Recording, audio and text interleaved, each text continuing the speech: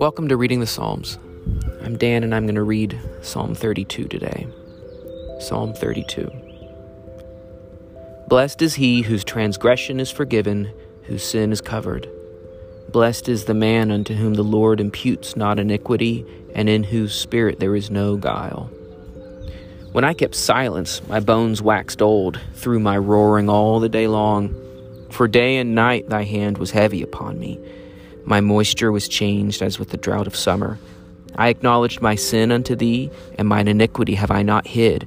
I said, I will confess my transgressions unto the Lord, and thou forgavest the iniquity of my sin. For this, let every one that is godly pray unto thee in a time when thou mayest be found. Surely when the great waters overflow, they shall not reach unto him.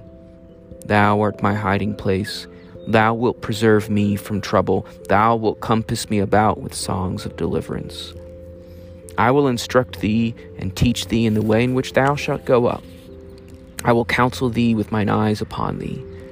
Be ye not as the horse or as a mule, which have no understanding, whose trappings must be bit and bridle to hold them in, else they would not come near unto thee. Many sorrows shall be to the wicked, but he that trusts in the Lord, mercy shall compass him about.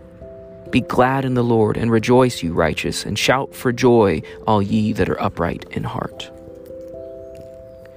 With this psalm, David sketches a lot of connections between himself and God, between himself and his sin and guilt and his innocence, and with his fellow man. The innocence that we can find in this life is found in God alone. Any innocence is in God alone. Silently pretending, blinding our eyes to guilt, and ignoring reality simply brings bone-breaking roaring and a dried-up spirit. Yet, when David admits his sin, connects with its reality in confession, God is willing to forgive. In God, David can have innocence, not in himself. Connection with God is what we so desperately need. How else can we deal with our guilt and shame than to bring it to God, to bring it to his Son on the cross so it can be removed?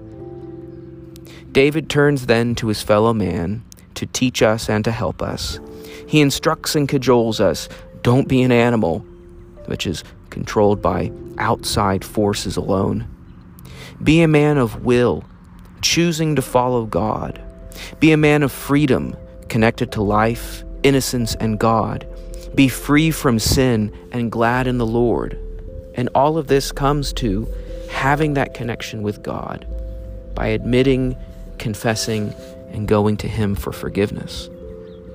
Let's read it again. Blessed is he whose transgression is forgiven, whose sin is covered. Blessed is the man unto whom the Lord imputes not iniquity, and in whose spirit there is no guile. When I kept silence, my bones waxed old through my roaring all the day long. For day and night thy hand was heavy upon me.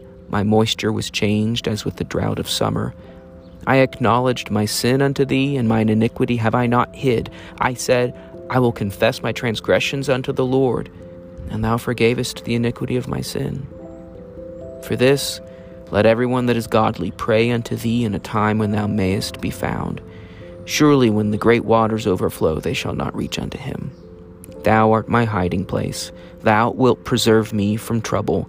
Thou wilt compass me about with songs of deliverance. I will instruct thee and teach thee in the way in which thou shalt go up. I will counsel thee with mine eye upon thee. Be ye not as a horse or as a mule, which have no understanding, whose trappings must be bit and bridle to hold them in, else they would not come near unto thee. Many sorrows shall be to the wicked, but he that trusts in the Lord, mercy shall compass him about. Be glad in the Lord, and rejoice, you righteous, and shout for joy, all ye that are upright in heart. This is a great and encouraging psalm. It expresses the idea of forgiveness and mercy that we find in the Lord. And when we read the text and the stories of what Jesus did for us in his death on the cross, we can see how that mercy, that forgiveness, how we can gain that through him and his sacrifice. But the connection is old. The connection with God is eternal. It's always been needed, and we need it still today. So let all of us reach out to God in a time when we can find him. Because if we do, the waters will not overtake us, because we will be protected by him. Well, thanks for listening, and hope to talk with you again soon.